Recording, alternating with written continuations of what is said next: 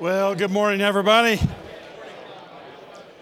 Our sincere condolences to all the Cubbies fans everywhere.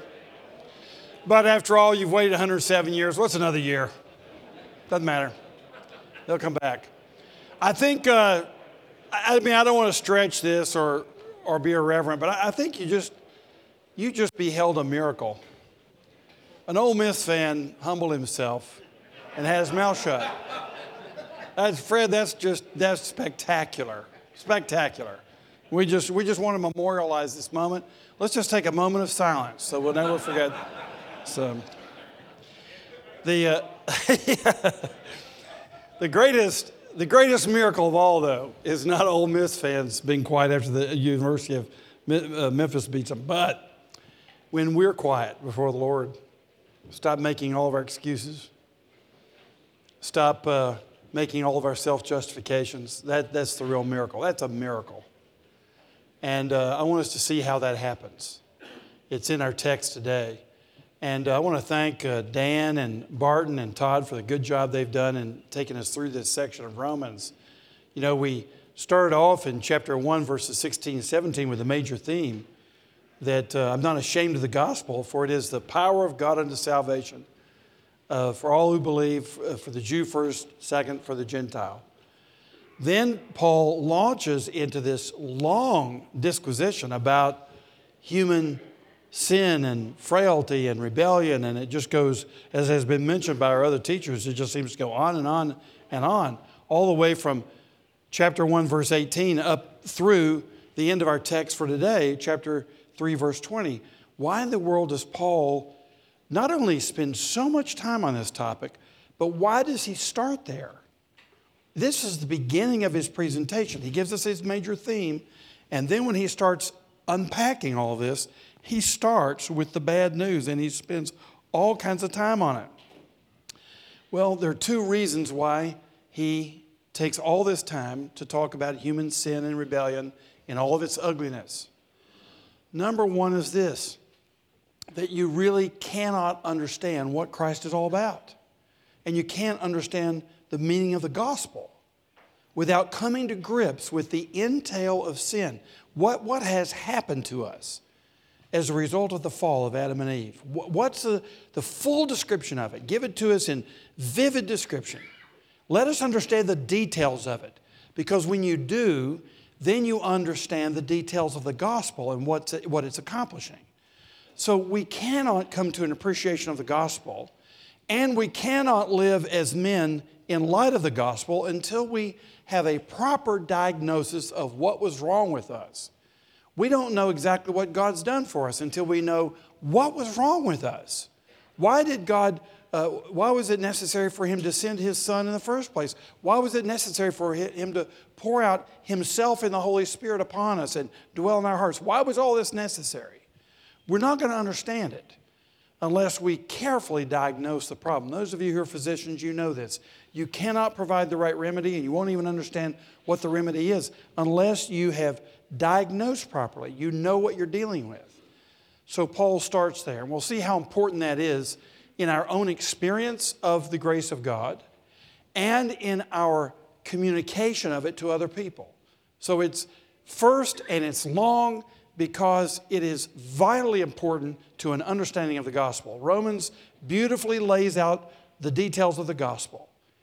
But you've got to start here, and you've got to put most of your emphasis here. You'll remember maybe that Francis Schaeffer, 40 years ago, was asked, if you had an hour on a train in Europe with an unbeliever, how would you share the gospel? And he said, I'd take the first 50 minutes to talk about sin.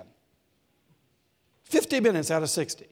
Because once you get that right and you understand what the problem is, now the solution of the gospel fits right in, makes perfect sense, and you understand the gospel. So we've got to spend the time here in order to grasp the whole idea of Christian salvation. The second reason for the length of it is this. It's hard to convince a man that he is guilty, he is completely corrupt in everything that he does, and that furthermore he was born this way, and furthermore he deserves it. Now that takes a while to convince a man of that. So Paul is starting here, and he's spending time here because he knows the resistance in his audience. Now remember, Paul's never been to Rome.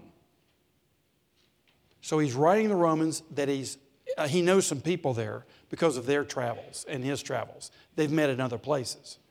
But Paul's never been to Rome. But he knows these people. Why? Because he knows people everywhere. The Bible describes every one of us. I can go to any church in this country. I can go to any church in the world, speaking through a translator. And I know exactly what I'm talking to. I'm talking to fallen human beings with those problems. That's what I'm talking to. And I don't have to know them personally. I don't have to spend a year there to get to know people, to know what their deepest need is. And they've got religions all over the world, different kinds of religions. They're addressing different things. Only the gospel of the Lord Jesus Christ addresses the real problem of humankind and focuses on it like a laser beam.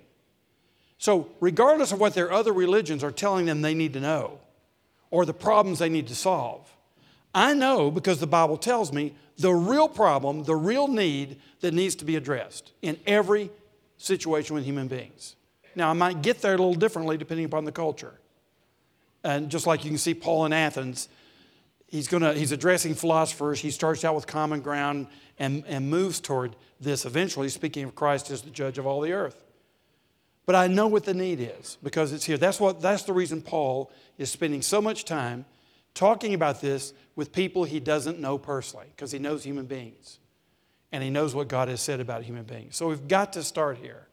Now you'll remember in Romans 1, 18 through 32, that first section, Paul was largely addressing the situation that's the easiest to diagnose, because their sins are perhaps more obvious to human beings. And that was the pagan idolaters. So in the first case, it applies to everybody, but he's largely speaking to the case of a Greco-Roman pagan worshiper involved in all the corruption, including sexual immorality that was quite rampant, even in the pagan temples. And he can clearly show, especially to a Jewish audience, how they are corrupt and how they are guilty. So he starts with the easy case, if you will, in Romans 1, 18 through 32. He then goes to the next most difficult case, which would be the religious moralist. And Barton took us through that text of chapter 2, verses 1 through 16, where we see a person who's basically a religious person who has a sense of right and wrong and who is making efforts to keep the right over the wrong, and who, because of his religious performance, have some sense of his own righteous performance. And Paul strips that one down and says, the problem is, even if they don't know the law of God, they've got a law in their conscience. And whatever law they've got, they've broken it. And so they're accusing somebody else of being immoral when they at the same time are immoral themselves in a number of ways. They're hypocritical. So Paul takes care of the religious moralist in that middle section. Now he comes to the most difficult case. Toward the end now of chapter 2, from verse 17 all the way up, from 2:17 all the way up to 3:8. Now he's going to deal with specifically the religious, observant Jew. This is the most difficult case in the mind of the Jew, you understand. So everybody else may be screwed up, everybody else may be corrupt, but we're God's people. We keep the Sabbath, we're circumcised, we keep the traditions of the fathers. We've been given the promises and the covenants and so on. We have the patriarchs. We're children of Abraham, Isaac, and Jacob. And Paul tackles that one, and you've seen his logic there. That if you have the law of God, like you Jews do, then you're obligated to keep it. But the very law that you have, you've broken it. And real circumcision is not physical circumcision, it's circumcision of the heart. And if you're circumcised, then you better obey the law. But you haven't. You've broken the very law that you hold as your tradition. You've broken it. So he takes the most difficult case. Now he shows, as you saw last week, that the Jews and church people do have their advantages. I mean, if you've been baptized into a church, even if you attended a liberal church, you have some advantages. You have the general story of the Bible. You have the general sense of who God is as a Trinitarian being. You've got some advantages. But that doesn't mean you're saved. And Paul makes that really clear. Now he's coming in our text today to the summary of this whole matter. And he's talked virtually about every case you can think of. The non-Jewish pagan worshiper, the pagan and the Jew who's trying to be religious and ethical, and there were many high-minded ethical people. Aristotle historically would have been one of them. Certainly Plato was that way. Socrates, they were high-minded people, and many of their descendants in the Greco-Roman world were serious-minded ethicists. Paul addresses that case, and then he addresses the Jewish case. So now he's covered the entire world. And he's ready now to summarize, and in this summary, we get down to the depth of the issue that helps us understand the gospel. Now, next week we launch into the specifics about the very heart of the gospel. I suppose if we were to pick one Thursday when we all want to be here, it'd be next Thursday, because we're going to talk about the very way in which the gospel works at its very heart. Paul's getting ready to launch into that, but before he does, he cinches what he's been saying about the diagnosis of fallen humankind. So let's take a look at it now, picking up with chapter 3, verse 9, reading through verse 20. What then? Are we Jews any better off? No, not at all. For we have already charged that all, both Jews and Greeks, are under sin. As it is written, none is righteous, no, not one. No one understands.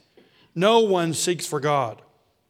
All have turned aside. Together they have become worthless. No one does good, not even one. Their throat is an open grave. They use their tongues to deceive. The venom of asps is under their lips. Their mouth is full of curses and bitterness. Their feet are swift to shed blood. In their paths are ruin and misery, and the way of peace they have not known. There is no fear of God before their eyes. Now we know that whatever the law says, it speaks to those who are under the law, so that every mouth may be stopped, and the whole world may be held accountable to God. For by works of the law, no human being will be justified in his sight, since through the law comes knowledge of sin. Okay, let's back up and look at verse 9, and really verses 9 through 18, a larger part of this, including all these citations from the Old Testament. And we see here that we are all under sin. We are all under sin. Now, what does it mean to be under sin? Well, there are several things that are implied.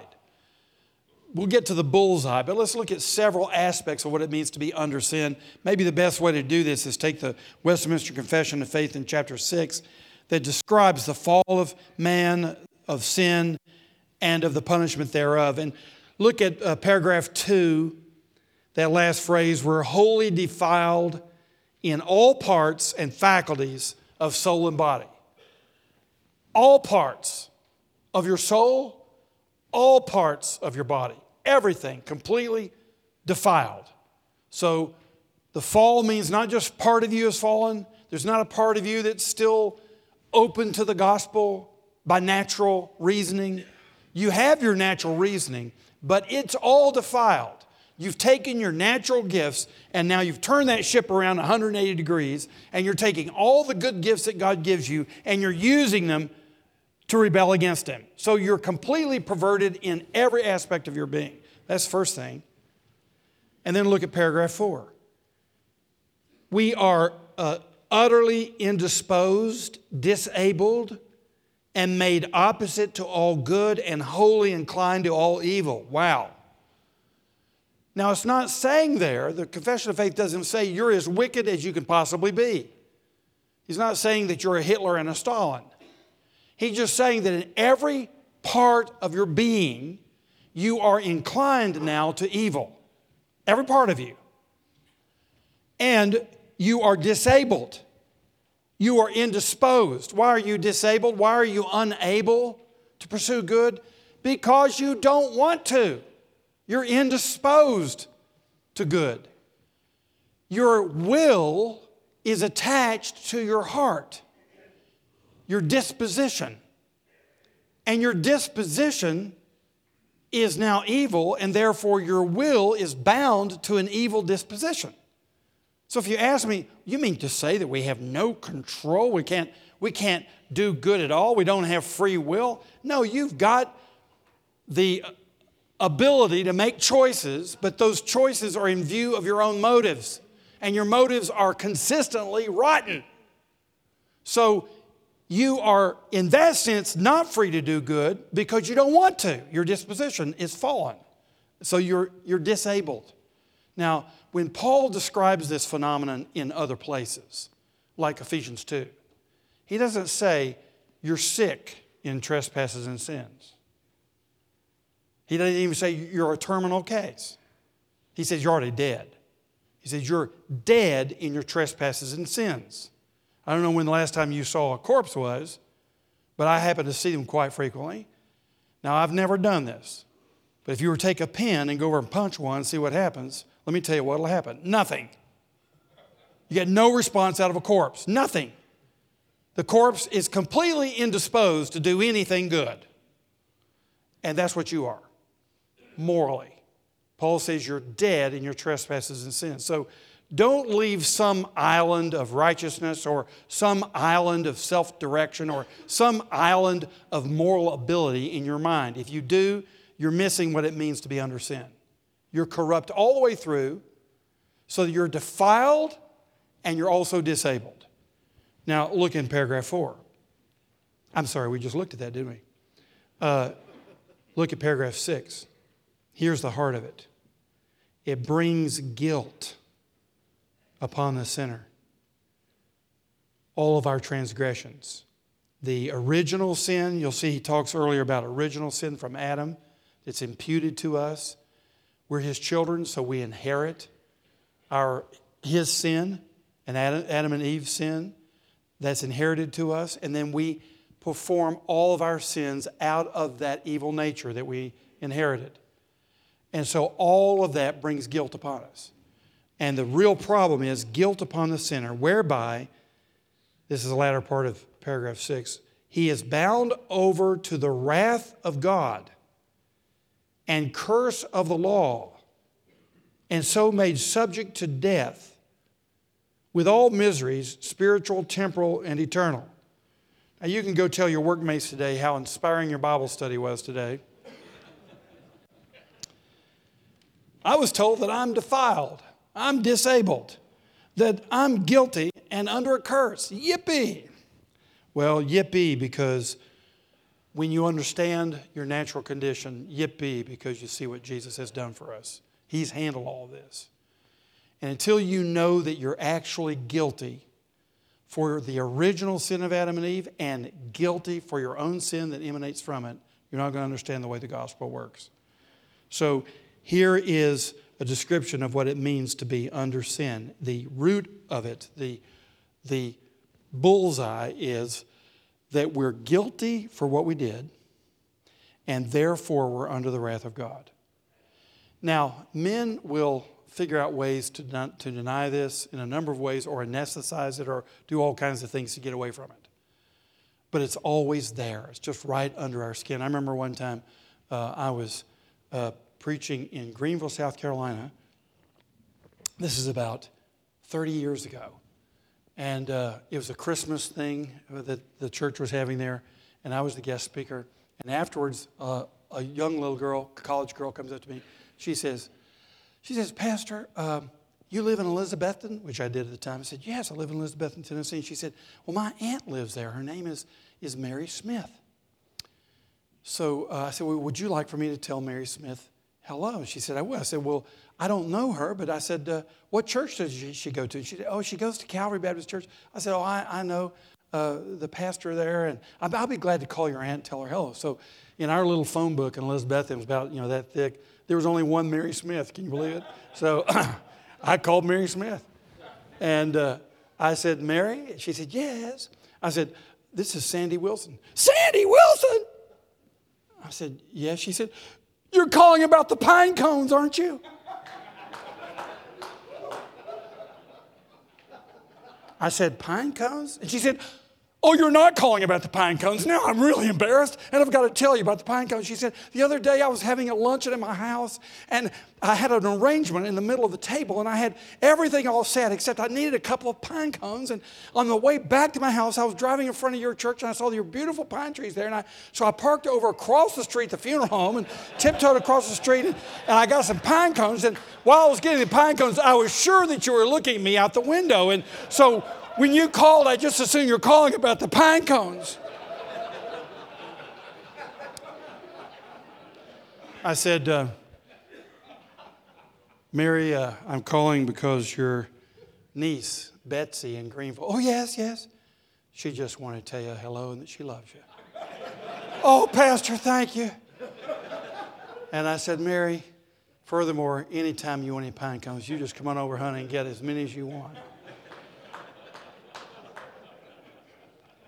Guys, you've got some pine cone stories, and I know it. Yeah, I love to tell the story about Arthur Conan Doyle, the great Sherlock Holmes author, who also was a great practical joker. And one time he sent an identical telegram in London to 12 of his friends. And he just simply said this: all is discovered, flee immediately.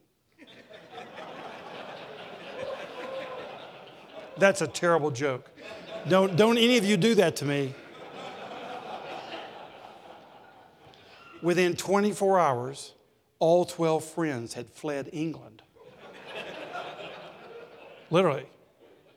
Just below your skin, whether you defend yourself or not, whether you're claiming to agree with this or not, you're confirming it by that guilt conscience that you still have. Every one of us. And it's just underneath the skin.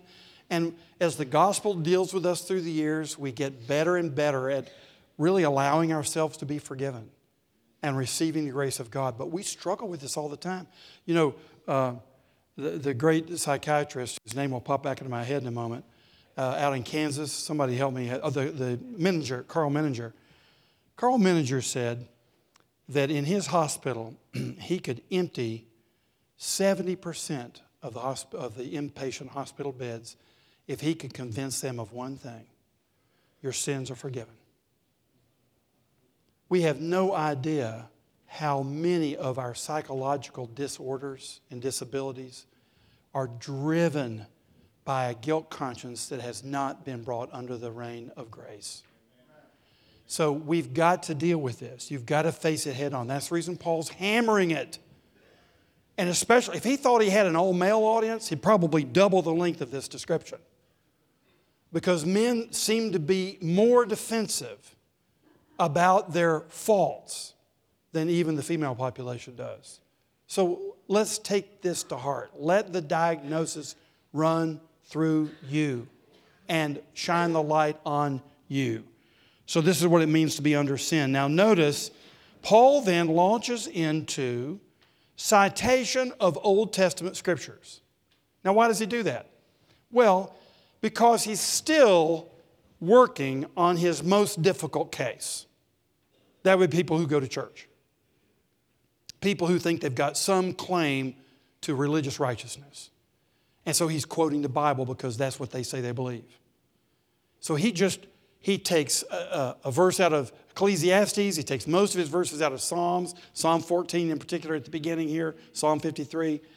And then he quotes Isaiah 59, 7 and 8. So he's quoting things that to them are authoritative scriptures. Now, in the Psalm case, it's interesting.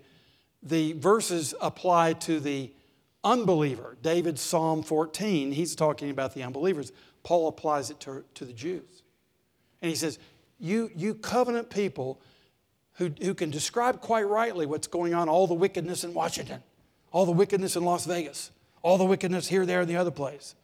And Paul says, you need to shine that light on yourself. But then in Isaiah 59, of course, there Isaiah is talking about Israel and about how they have abandoned the commandments of God.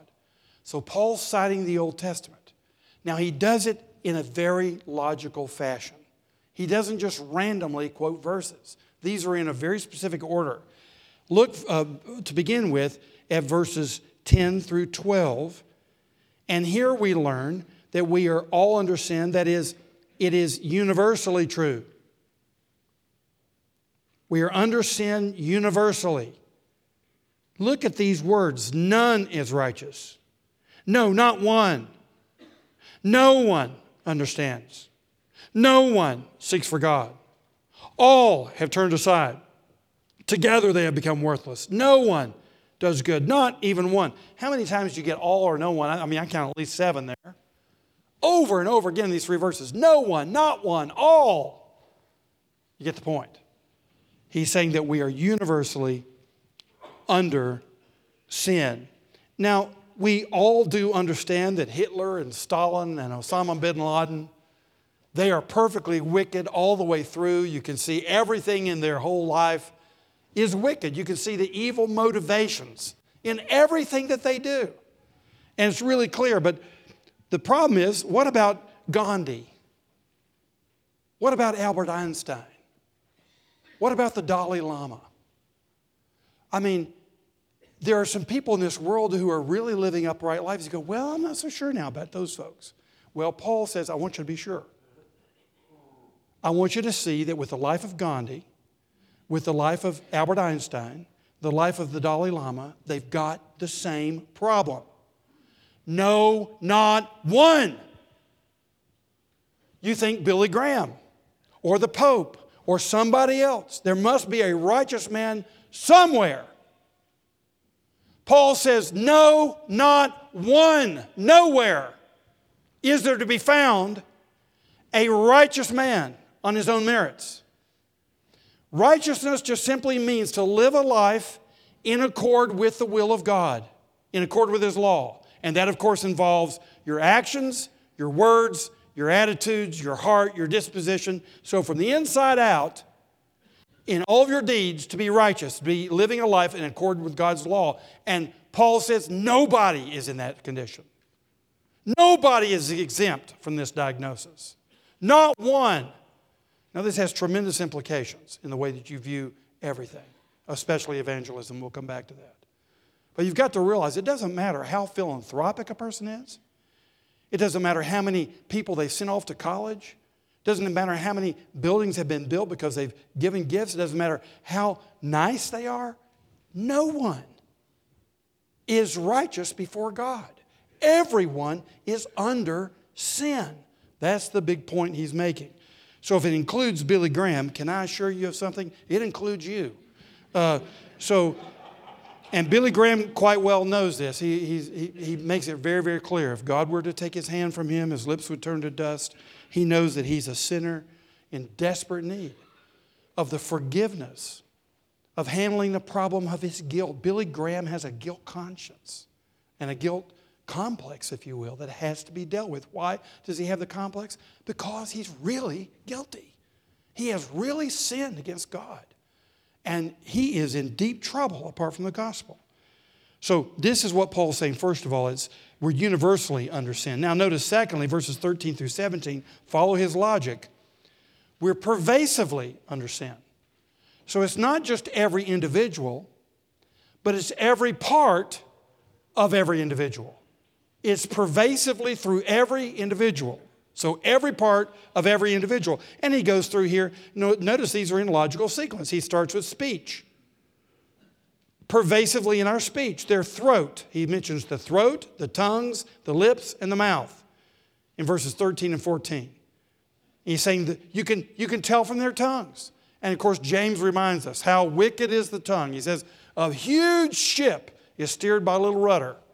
And so your life is steered by your tongue. And he says, with the very tongue with which we praise the Lord, we curse men. How wicked is the tongue? How much damage does the tongue do? We all know this in our own lives. That's because you have a sin problem. And you are guilty for the use of your tongue. From the time of your birth until today. You're guilty. You're accountable for all of that. And we know it's wicked. Secondly, your conduct. Look at verses 15 and 16. Their feet are swift to shed blood. In their paths are ruin and misery. And of course, this quotes Isaiah 59, 7 and 8. And he's talking about the Israelites. You people who've been brought up to know God. You've been taught the Bible. You've been taken to worship. Even your parents or grandparents were believers. You've received the sign of circumcision. You've been included, or nowadays it'd be baptism. You've been brought into the church. Now just look at you. With your feet, you walk into evil and you shed blood. And just look around and see the violence around us. And Jesus taught us very clearly that if we hate a man in our heart, we've committed the sin of murder. So how many times have you wished somebody were dead? Did you wish they weren't here on the face of the earth? You just killed him morally in your heart. So we are all guilty of these things in speech, in conduct. And then look at verse 3. This is continuing Isaiah 59, but it speaks of relationships and the way of peace they have not known. Everywhere we've gone, we've sown discord and lack of peace. Why? Because we've been selfish and corrupt and wicked in our desires. We've taken advantage of people instead of seeking their welfare. You say, well, Pastor, you're being hard on me. I really do care for people. Oh, I understand this. If you're a believer, yeah, you're doing some good things now. And you're doing it for the right motives. But if you check back in the Confession of Faith, it makes the true statement, I think, that you still have indwelling sin. Your motives are mixed. And it's the struggle of the Christian life, because even now that you're regenerate, you're born again, you have a new direction in your life, you have a new heart, you have mixed motives. You still struggle with your guilt complex. You still struggle with your selfishness. You still struggle with your corruption. The reason is you by nature are not righteous on your own. You cannot stand on your own 2 feet morally. You cannot say, I'll stand on my record. If you stand on your record, you're toast. So nobody can stand on their record, their pre-Christian record or their existing Christian record, because we do not even know the way of peace. I was amazed just this week. Governor Moonbeam Brown in California. Maybe, that's what you used to call him, Moonbeam. That shows my age, but that was about 40 years ago. Moonbeam, he was into all kinds of weird stuff. And so he's the governor. And so he makes a declaration this week that all of these crisis pregnancy centers that are pro-life, now by his gubernatorial mandate, must have directions to the nearest abortion clinic, so that women know all their options. Now, where in the hell does that come from? And that's just what I mean. It comes from hell.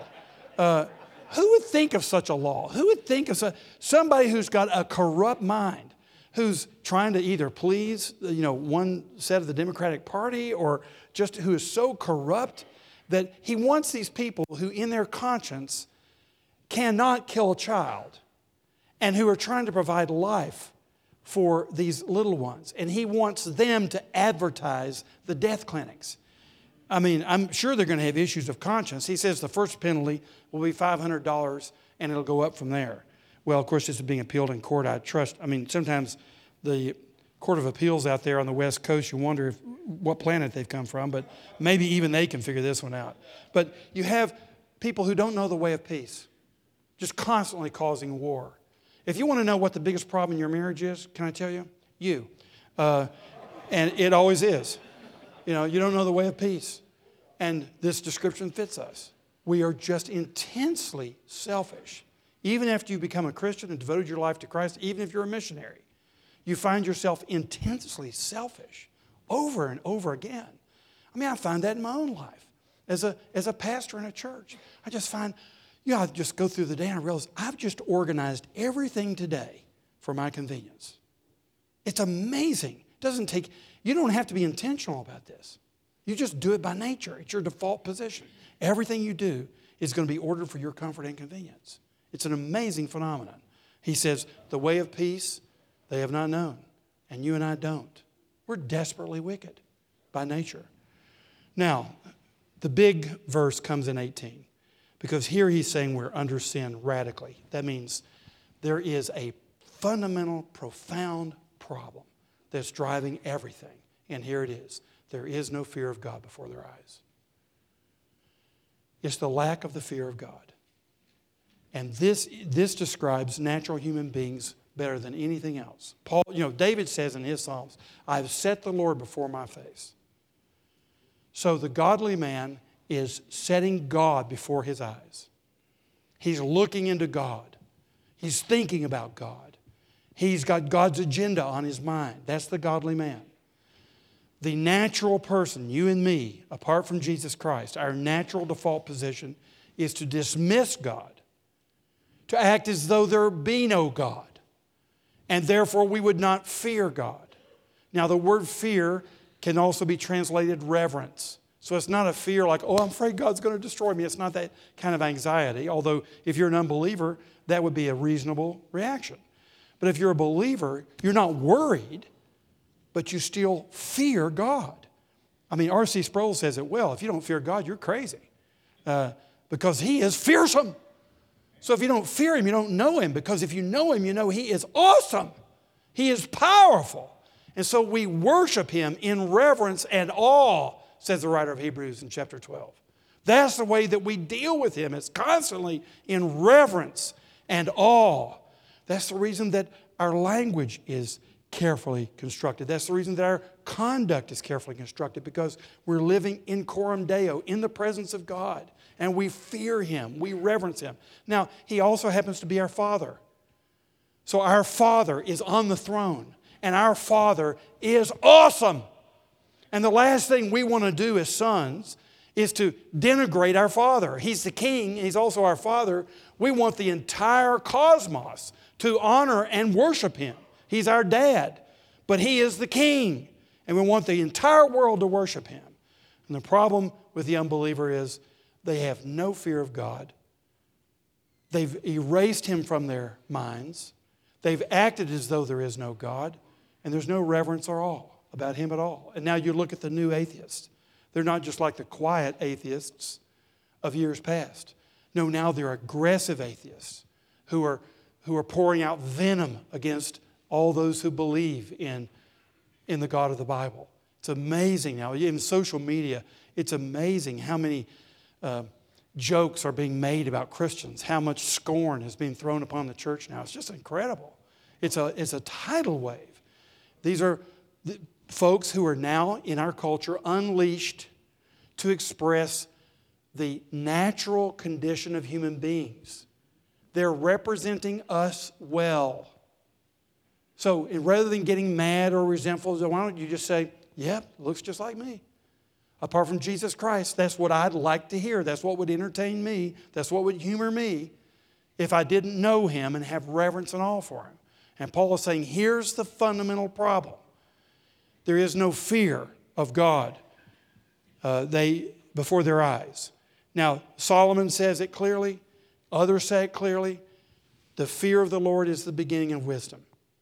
Solomon says it in Ecclesiastes. He said, vanity, vanity, all is vanity. You know, all your learning, all your relationships, all your money, all your experiences, vanity, vanity. Why? Because it's all going to be over and you're going to die. So Solomon gets to the end of that very encouraging book, and he says, here's the end of the matter. Fear God and keep His commandments. Because God is going to bring everything under judgment. So just focus on this. Fear God. Love Him. Reverence Him. And out of that reverence and love, now take His will for your life and live it out. That's what Solomon says in Ecclesiastes chapter 12. So here you get the problem. We're all under sin universally, pervasively, radically. At the very heart of our being, we do not love God and wish He didn't exist. That's the natural condition of human beings as Paul describes it. Now, let's move to the second issue that Paul addresses in verses 19 and 20. Not only are we all under sin, we are all held accountable. He brings his opening argument now to a conclusion to set us up to understand why we so desperately need the gospel of chapter 3, verses 21 following. We need it desperately because we're all under sin and we're all held accountable for it. Now, first of all, notice in 19a, we have the law of God. We're held accountable because we do have the law. Now, we know that whatever the law says, it speaks to those who are under the law. So, the law, Paul is saying, once again, especially to the Jewish audience here, whatever the law says, it's saying it to you. Because you're the ones who've come under the law. You're the people of God. So we could say to all of us who are members of the church, whatever the Bible says, it says it to you. Because the Bible is written to God's people. I mean, just check out Paul's epistles. They're written to churches. So he's writing to God's people. So don't take the Bible and say, you wicked people out there, you know what my Bible says about you? No, the Bible's talking about you. And so Paul is saying, we all have the law of God. Now, you might ask the question, well, what about those of my friends who've never read the Bible? Who couldn't even give you one of the 10 Commandments? Well, maybe the one on adultery they could give you. Because they're more familiar with breaking that one maybe. But they couldn't give you any of the 10 Commandments. Or maybe, what about the person in the middle of an undeveloped country who's never heard of Jesus Christ and never seen the Bible? Well, go back to Paul's argument in the early part of Romans 2. They have a law of conscience. There is a law. There's a natural law. When you're made in the image of God, you're made with some intuitive sense. It's not perfect as fallen human beings, but there is an imperfect general understanding of right and wrong. So even with the person in the middle of nowhere who's never heard of the Bible, if he takes someone's life without cause, there's a sense of knowing that was wrong. Almost universally. There may be a couple of exceptions. And where there are exceptions, there are other things that they know that are truly right or wrong. So when anthropologists have studied any culture, there's always a right and wrong. Something's right and something's wrong in every culture on the planet for all ages. And Paul makes that argument then. You remember in chapter 2, he says, so they have the law, whatever law they have, they've broken it. So whatever they've imperfectly intuited because they were made in God's image and have something of His likeness still shining forth in their being, they have some sense of right and wrong and they've broken it. So whatever law they had was for them and they broke it. They had the law. They had the law of their own conscience. Now, we're in deeper weeds, frankly, because most of us, our mamas taught us the Bible. A lot of us here, our mamas and daddies taught us the Bible. So we've had the law of God, the infallible, the perfect law of God. And we're held accountable because we had it. We can't say we didn't know better. Now, notice in 19b, let's take the next phrase, we have no excuses. He says, so that every mouth may be stopped. No excuses. And we're experts at giving excuses. Do you remember, some of you are old enough to remember, was it 1978? You remember the mayor of San Francisco was murdered by a police officer? Is it Dan White or something like that? And you remember the police officer's defense for murdering the mayor and a city supervisor? Yes, Twinkies. He said, well, I get depressed, and you can tell I get depressed because I eat Twinkies. And it was known as the Twinkies defense. So, and he didn't get a capital conviction. He got, I think, voluntary manslaughter. But he was defending himself based on Twinkies.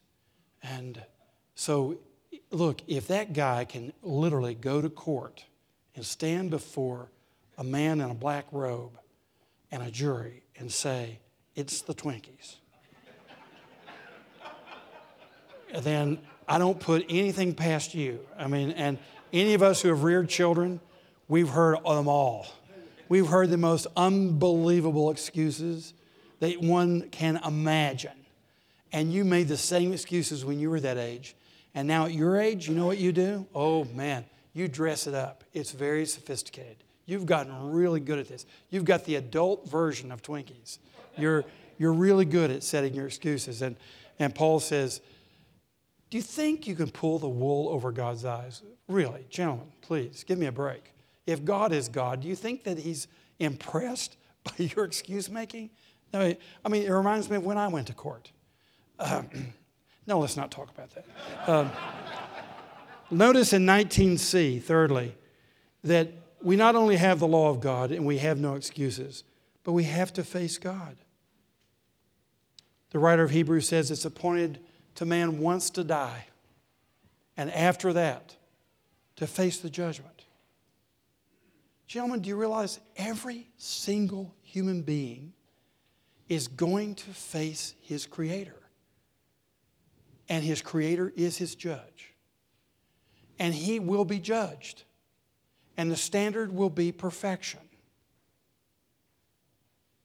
Because God is perfect. And He made us perfectly in His image. And we're accountable for that.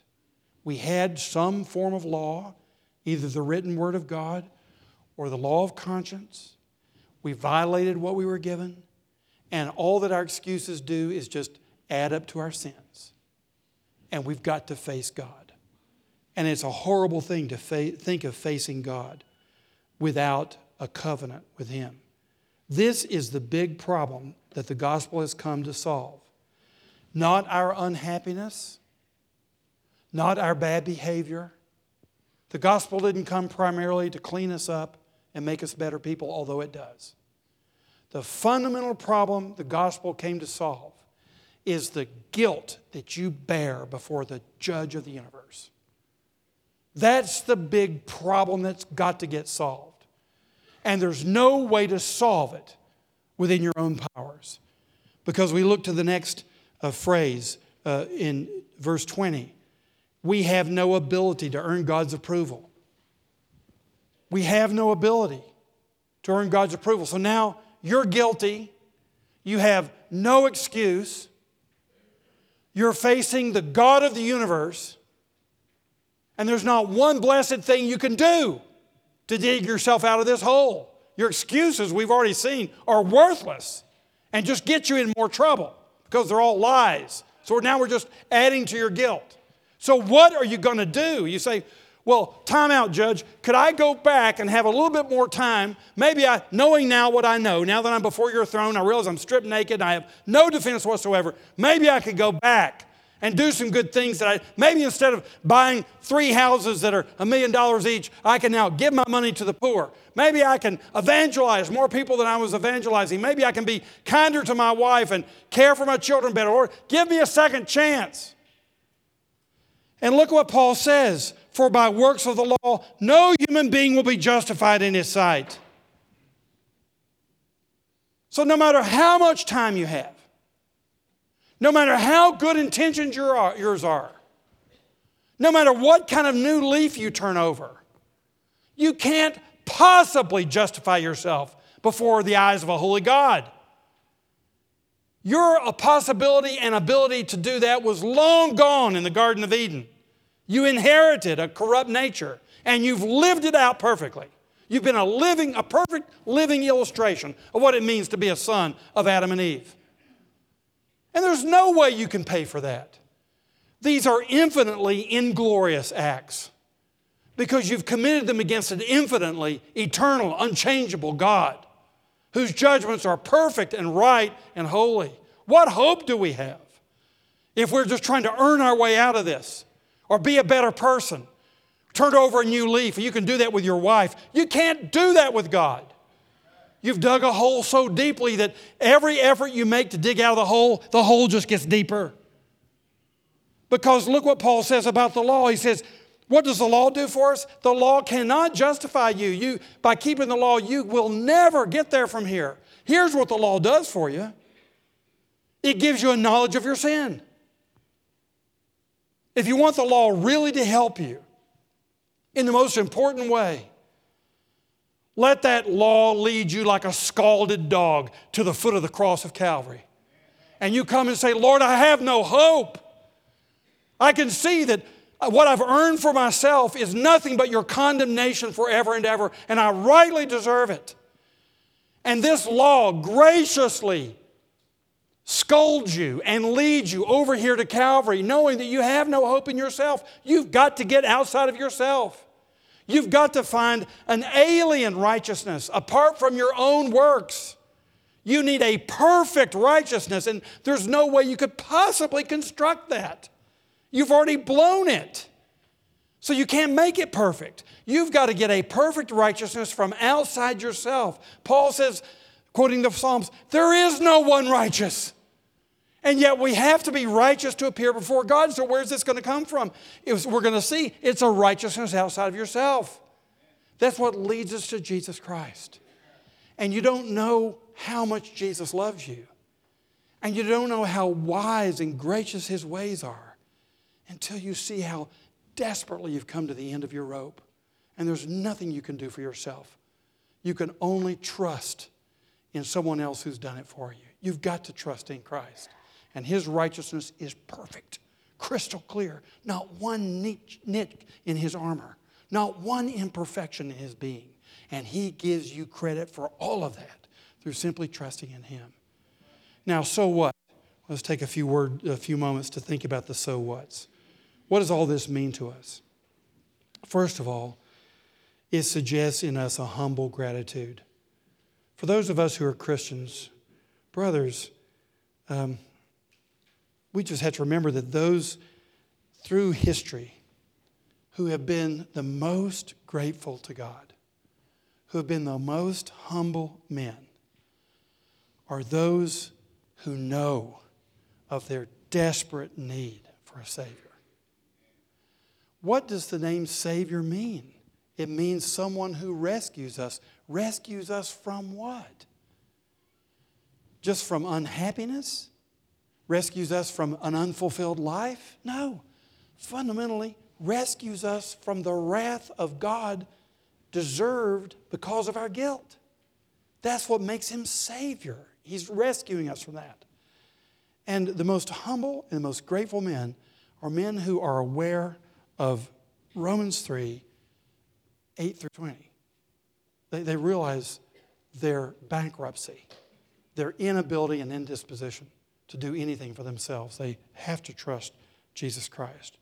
And then secondly, on the so whats, this makes our witness all the more urgent. Urgent witness. Woe be to any of us who think that there's someone among your circle of friends who is such a good man that surely God will grate on the curve and let him in, even though he doesn't trust in Christ. Woe be to us for that. What we're betraying is our own misunderstanding of the fallenness of human nature. If you think there's some philanthropist out there or some good person or some person who's employed 1,000 people and taken care of them, and somehow because of that, he has his ticket into heaven, you have not understood what Paul is saying. Our witness to everyone who doesn't know Christ is urgent. Now notice, Paul doesn't start his gospel with, hey, would you like to have a way to just add a little icing to your cake? Would you like to have a way to have some companionship with the deity? Would you like to have a way to be happier and more fulfilled in your life? He doesn't start there. The gospel presentation does not start there. Now, it may take you a while to get here, but when the gospel presentation in its essence is being presented, it starts where Paul starts. Paul always starts here. Here's the fundamental problem that needs to get solved. And as Schaeffer says, it may take you 50 minutes. We had an hour, and I took the first 45 minutes to talk about sin before I ever mentioned Jesus. And I suppose that as we're dealing with our friends, if it takes us that long to deal with the text, it probably should take us that long to deal with this problem. People need to see that they need the Lord. We have an urgent need to witness that people may know the Lord. So, gentlemen, this is the big problem. And the law is the mouth-shutting power that helps us come before Him and give up on our self-salvation strategies. Give up on them. They're not going to work. You must let all of those go. Trust only in the Lord Jesus Christ. Now, when we get to the lesson next week, we'll see what Jesus has specifically done to cure the heart of our problem. The lack of the fear of God, the unrighteousness, the guilt. Jesus has taken care of that. And in order to know Him better, we need to know the details of what He's done for us. How did He solve this problem? And we'll see that He surely has. Let us pray. Lord Jesus, we do thank You for being our Savior. And we confess anew this morning, we need a Savior. We cannot save ourselves. Even with a little help from the church, we cannot save ourselves. Even with a lot of help from the church, we cannot save ourselves. Only You can save us. And You've given the perfect provision in Jesus Christ. And we pray that our eyes again today may turn fully to Christ, trusting not in ourselves or in our good works or in anything else. For our mouths have been shut, but now trust only in a praiseworthy Jesus. Lord, help us now as we go our way, to be humbly grateful men and to be men with an urgently important message on our hearts and in our mouths. We pray in Jesus' name. Amen.